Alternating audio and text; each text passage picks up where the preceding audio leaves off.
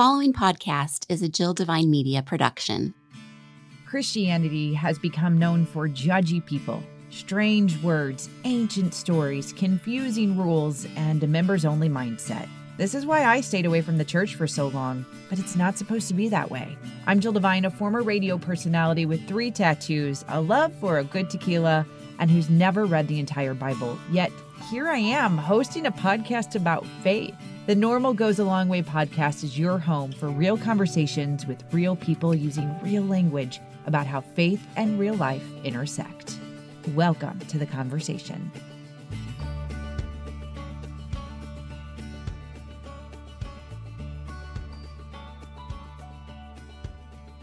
This season is all about storytelling and how we're relating that to people's faith lives. And so I'm going to use me as an example for some storytelling today. And I have brought back a popular guest, Pastor Jim Mueller. Hey, Jill. Thanks for welcoming me back. You can hear Jim in multiple episodes. I'll have them all linked on our show notes at normalgoesalongway.com. And this is going to be a really broad statement when I say I asked you to come on to talk about sin. And we've talked about sin. I mean, we talked about Easter and sin and even I'm just the idea of sin. Sure. But I want to take it to another level because of a couple of things. And this goes with my story. I got this book out that when I became, and I should say to the listener in case they don't know, you are my teaching pastor at the church that I go to and the church I work at. And one of the things that we have is a membership class, if you would choose to be a member. And there's a book that they use for that class called Getting to Know Jesus. And my husband and I took this class, it was probably 2018. Okay. And I decided to go back and look at it and just see if anything like sparked my curiosity, so to speak. And I kept coming back to something that you recently preached on too. And I thought, if I'm having these questions still or had them, somebody else is. And when I talk about sin, I am talking about the first thing that comes to mind, evil people. Mm-hmm. And so when I was looking through this book, I kept noticing all these different things that I wrote down, evil people, or what does it mean? How can God want a relationship with everyone? And how could he be okay with what these people did? And then there's been this, I don't know, popularity, I guess you would say, where you look at some different kinds of Netflix shows or Amazon Prime or just original shows that are either documentaries or shows, fictions created around these evil people. Yeah. Jeffrey Dahmer comes to mind when I say that. Yeah. And you preached about that at the end of the year, 2022, in a series called Offended by Mercy. And so some of these questions that I had when we were first taking the class have been answered for me, or they have been not so on my heart because there's a little bit of with growing my faith that I understand, but I'm still, it is hard for me to say things like Jeffrey Dahmer to you. It is hard for me to say that out loud, or it's hard for me to think about the individuals, or I'm looking at news stories and it says,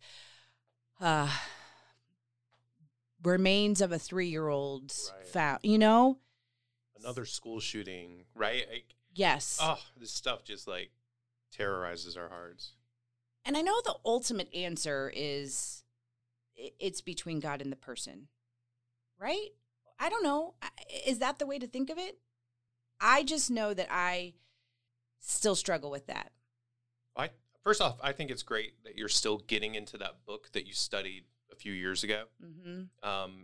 For y'all that don't know, Getting to Know Jesus is written by Paul Schultz, who is a friend of mine, and he used to be a pastor here in the St. Louis area. So I love Paul. He's amazing. And if it's a book you ever want to pick up, just kind of looking through the basics of, hey, what is the Christian faith? It's a book I recommend too. So I'm glad that all these years later, you keep getting into it and you're looking back at your old questions and maybe wondering, hey, how has my faith grown? Or what questions do I still have? Or I think that's just awesome. And it's normal language too, which is.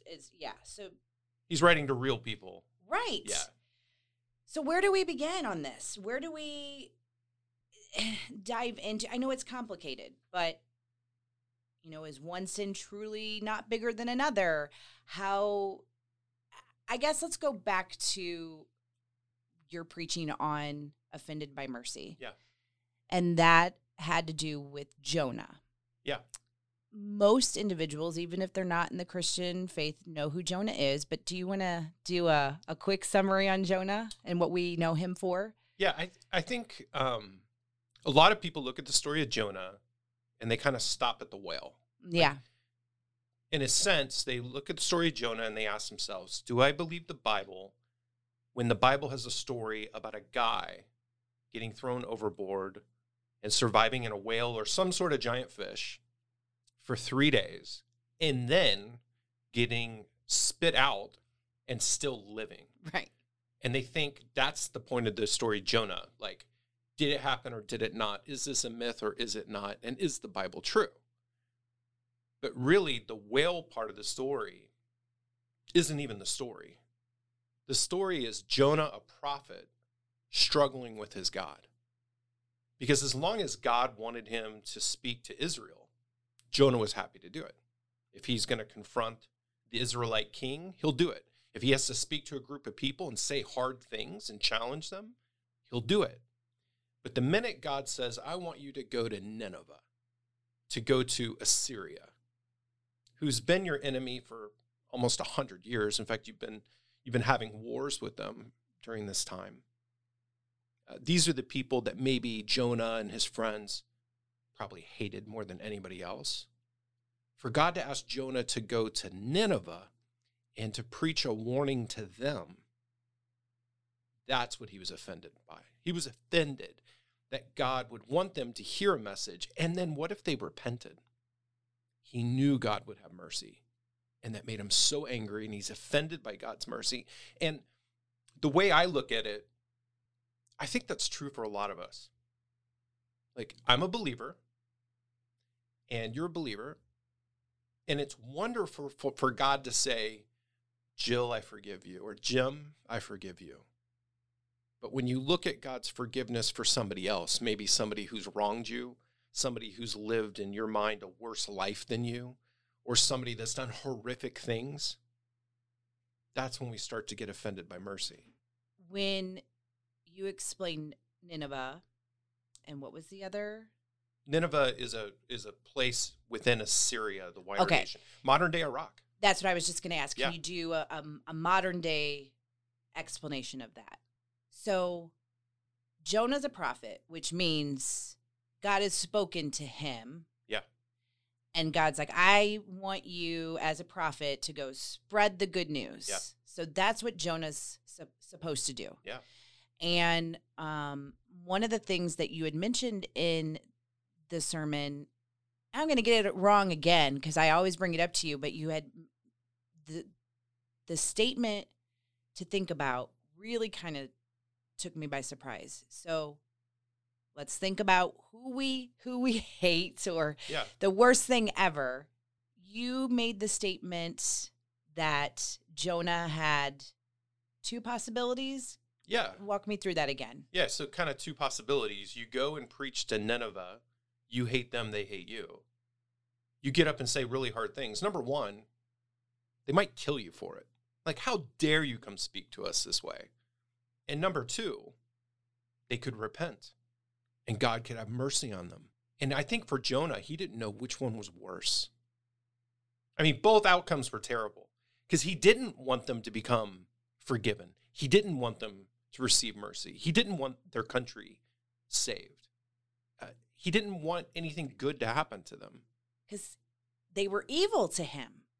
Or, in his mind. And like evil. They were just Yeah, bad. and he had good reason to think this. This isn't just racism. I'm not saying that's not a part of it. This isn't just nationalism on Jonah's part. I'm not saying Jonah didn't struggle from a little bit too rampant nationalism for Israel. There's a lot of reasons to not like them.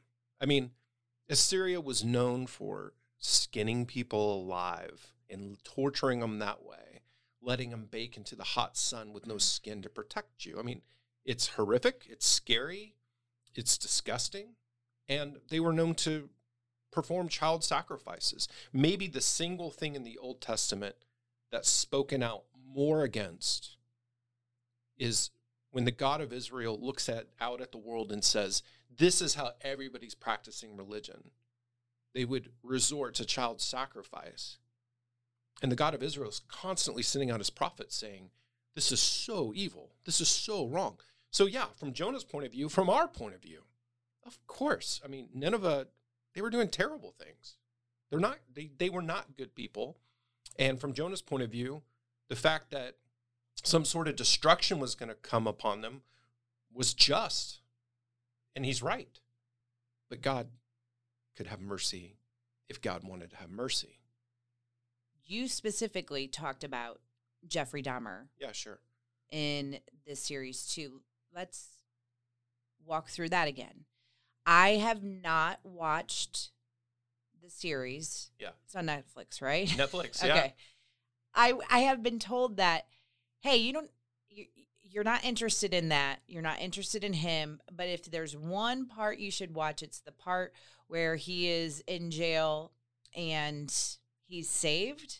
I don't know because I didn't watch it. And there's been some question about that. So let's go there. So when somebody comes to you with that. Yeah. So for a lot of times for research and writing that I'm doing or preaching that I'm doing, speaking, there's a number of things I'll assign myself. Some of them might be theological, but probably a wider portion are secular in nature. I'll read into psychology, history, sociology, whatever seems pertinent for what we're kind of planning out for a year. In this case, when I was thinking about being offended by mercy, because I grew up when Jeffrey Dahmer was committing many of his crimes. So I knew the story and I knew the rumors about him. But when I saw that it had become like the #1 series on Netflix and one of the most wildly popular, and of course, people would ask me as their pastor, they would say, why are people interested in this? Mm-hmm. Why are people watching this? Why is it so popular? And so I decided, you know what, why don't I figure that out? This isn't something that my kids wanted to watch with me. They're teenagers. I guess they could, but it wasn't something they wanted to watch with me, and good. And my wife certainly was not going to watch this. She is not interested in learning more about evil. She sees enough evil just in the regular world that we live in. Yeah. She does not want to be exposed to that. And I think most people, a lot of people at least, probably feel the same way, and good for them. They should be sheltered from these kinds of things. But for me, I assigned myself to watch the series, and I wanted to personally experience as a father and as a husband. I personally wanted to experience the storytelling and to fully know how evil or what kind of evil he did. I'd heard about cannibalism. I had heard about the terrible murders. I had heard about the sadistic sexual acts. But when you watch the series, you experience it just a little bit more. And then I read up on him as well, just to make sure that the series was trying to do things accurately. And yeah, you get to that scene at the end, as you have now, like the subtitle of the show says. I mean, this is a monster. They have shown him to be a monster. The things he did were monstrous. And then you get to the scene in prison where he knows he deserves to die. It's clear.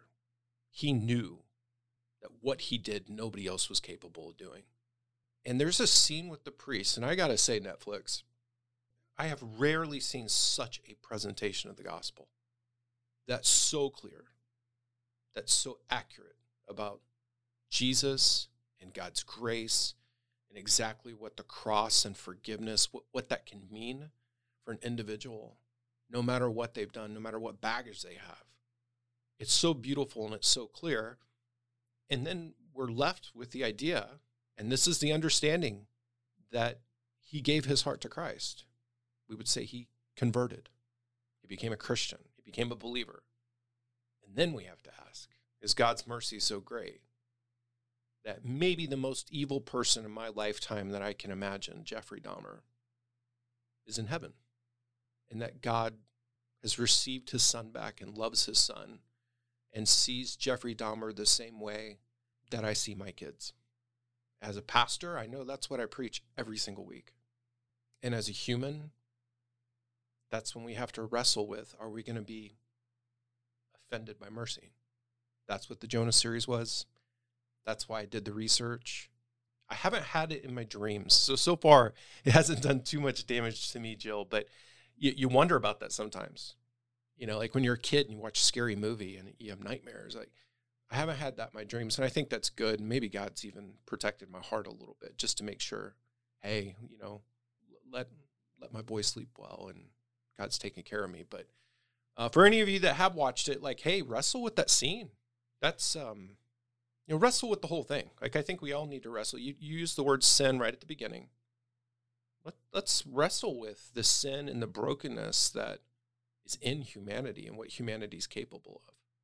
Do you think, as you said, and again, I have not watched it, that you saw this beautiful representation of the gospel, and I'm sitting here thinking, oh, how wonderful could it be for someone who's not a believer, or, you know, maybe they're just trying to figure it all out, is convicted by that and comes to church, opens a Bible, reaches out to a pastor, reaches out to a person who is walking in their faith.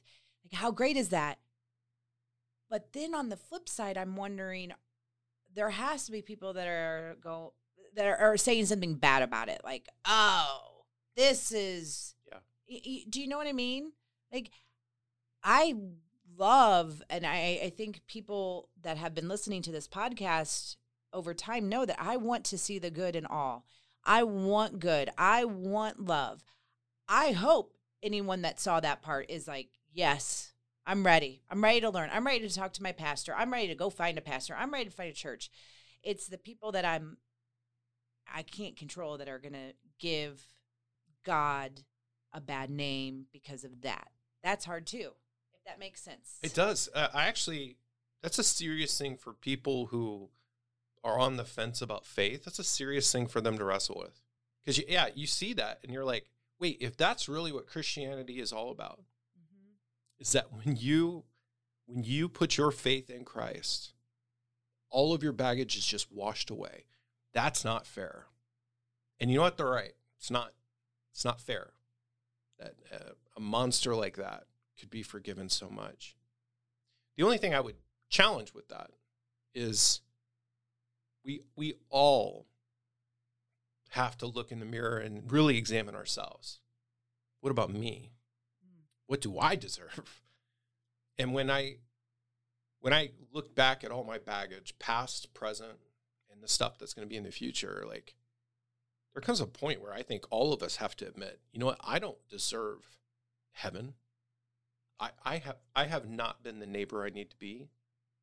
I try to be. I haven't always really tried to be. I think there's been times in my life where I deliberately tried to do wrong, but I mean, I try to be loving and kind. I think this is the great thing about that scene. The priest didn't look at Jeffrey in the show, and from what I understand from history is true, he didn't tell him that God saw the good in him. He told him God was the good for him. He was pointing him to Christ and Christ's goodness. Now, I think God can see everything that any of us could be. Yeah, God does see potential in us. God sees his own image that he created us into, and he sees who you could be. But, you know, even if you had never done anything good and there was no good in you at all, God became the good for him. And that's the gospel. You know, it's not just like I look at Jill and I say, Jill, you're a pretty good person. I see the pretty good in you, and I know you have your faults. No, it's saying Jill, no matter what you've done, no matter how much good or bad, it doesn't matter. Christ loves you. Christ has done this for you. I'm going to value you the way that Christ valued you. That's good news. When you were talking about your wife and your kids, but especially your wife saying, I do not want to watch that. I don't want to watch any more evil. And I was like, yes, again, I haven't watched that. I also started thinking about, and I wrote this down because the latest, well, right after, I mean, it depends on when you, I get to things late because of my 2 kids. So sometimes something comes out and I'm like, what? When did that come out? But on Peacock, the Casey Anthony story. Okay, yeah. And a lot of people have been watching that and they're like, I get evil. Now that I have kids, I cannot believe this. And so I wrote down after you mentioned that about your wife, like, wait a minute. Should we be watching these things so that we can have a better understanding and try to help be the people that Jesus wants us to be, which is, so, can you tell I'm like, it's so hard to say that because I haven't watched it. Your wife hasn't watched it, but maybe that's what we have to do.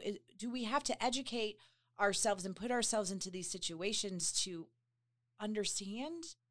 Maybe some of us. I don't think for everybody. Okay. I don't think for everybody because I think everybody's heart, you have to know what your heart can handle. Yeah, like I know mine. I would be a broken mess all the time. Not everybody can be a social worker. Yeah, you're right. It takes special people to be a social worker because sometimes you have to walk through some serious mud that's in people's lives. Yeah. I mean, and not everybody can be a police officer because you see some horrific things. I have a cousin who's a police officer. He's wonderful. And when we get together, let's say Thanksgiving or something in the past, and I'll say, how's your heart right now? And he goes, I'm glad you asked. Oh. Because he's got stuff to say. And they have a chaplain that meets with their department and everything. He's in the Austin area. But he'll say, I'm glad you asked. He goes, I don't have anybody to talk to this stuff about. I'm like, all right, go ahead. Shoot. Give it all to me. Let me know. And he saw this and he saw this. And then just last night, and he's tired today because, all the things you would expect him to say. All the things you would expect him to say. And he sees that. And so what I told him is you have to take care of your heart. You have to know that if your cup's been filled with this much muck this week, you need to refill it with this much good. And it's super important to do. You got to get it off your chest, but you also have to replace it with a certain amount. And so like in his case, I wouldn't probably recommend in that given week when stuff's been real tough, like maybe this isn't the time to watch CSI. Yeah. Maybe this isn't the time to, whatever your vice of choice is. Maybe this is a time to watch Elf.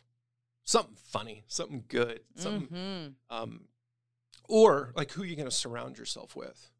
Maybe you need to surround yourself with people who build you up, who lift you up. So yeah, no, I don't think everybody needs to be exposed to everything. I don't think everybody should. I think it's not healthy for everybody. But there do need to be leaders in our community and our families who understand the ways of the world. There has to be somebody who knows when you need a house alarm. I want to go back to the beginning of this conversation. Yeah. And when I said that Oh, by the way, you talked about Casey Anthony. Oh, yeah. Yeah. Did you watch the show or no? No. I don't. I mean, there's this intrigue that I kind of do because I really remember that case strongly. But then there's this part of me that doesn't. So I used to drive daily by right down the street. So by the place where she was, the mental health facility where she was going to spend the rest of her life. I used to drive by daily for 5 years. And every morning I would say a prayer for her. I would drive by and it was right there. So the sidewalk was next to my car, right? And then there was the place. And I would say a prayer for her every day. and I would say, God, everybody else in the world sees the worst person in the world. God, do something in her. I didn't even know what to pray for specifically, but I would pray for her every day. And my kids were, age 3 up to age 10. Yeah. They were little. Yeah. So, but in a way I was setting myself up for the day because, I was going to get into my office and I was going to have to deal with families that were struggling with stuff and individuals that were dealing with stuff and a kid that was in jail for something. I was going to have to interact with all these people, and I was going to have to be, I was going to have to bring God's grace to them. So why not bring it to her? Yeah, and nobody drives down that street and sees that building and doesn't think about her. There's a bunch of other people in there too, who are going through their own struggles or had their own mistakes, of course. But when you drive by that, it's like, oh, that's the place where Casey is. Well, I'll let you know if I watch it. You let me know if you watch it. In one of my questions about evil people, I remember in the membership class, referring back to the beginning of this conversation, I remember saying it out loud, I just don't understand. I don't understand. And the way she put it is, you don't have to understand. It is between God and the person. Only God knows what's on your heart, what's in your heart, what you are. And that did hit me because I thought to myself, well, yeah, that's all about judging. Like, nobody knows except for him. Mm. And so something that you and I have talked about, because that hit me, but then when you and I started talking about putting ourselves not in God's shoes, no, not that, but as a father, as a mother, and our children. Yeah. I'm not going to abandon my child when they do something wrong. And that was another pivotal moment for me. Like, that's me and God. That's you and God. He's not abandoning us. I want to say, just a few weeks after I had first watched the Dahmer show, I saw that Jeffrey Dahmer's dad was going to be on Dr. Phil. And I don't usually watch Dr. Phil, but I got home early one day. I had to pick up my son from school, and so I got to leave work a little earlier that day. And I saw that Dr. Phil was on, and sure enough, it was one of those episodes. So I got to watch like the second half of it. And it was amazing because there was a couple victims who were on the show being interviewed with another psychologist and Dr. Phil. And then Jeffrey's dad came on and he asked them to forgive him, or was going to in the next episode, was going to ask them to forgive his son. And I guess what I kind of saw from that is, for me, once again, like I'll say, did Jeffrey Dahmer really convert? Well, I don't know. I wasn't there. I'm not him. I wasn't that priest who was even there, and I'm not God, so I can't even judge any of that. But from his dad's point of view, he believed he had. And from his dad's point of view, I don't even know if he just wanted them to even have a single kind thought about his son, or maybe if he just wanted that for them. Because they say, like, when you forgive somebody, you've really just forgiven yourself. Mm. The one who gets healed is you. Because somebody might not receive that forgiveness. Oh, I don't care if you forgive me. Yeah, but at least I got that off my chest. I don't want to keep your pain in my heart anymore. I don't want to keep my anger for you in my heart anymore. And that's hard. It's hard. It's really healing. And the one who really gets healed is you.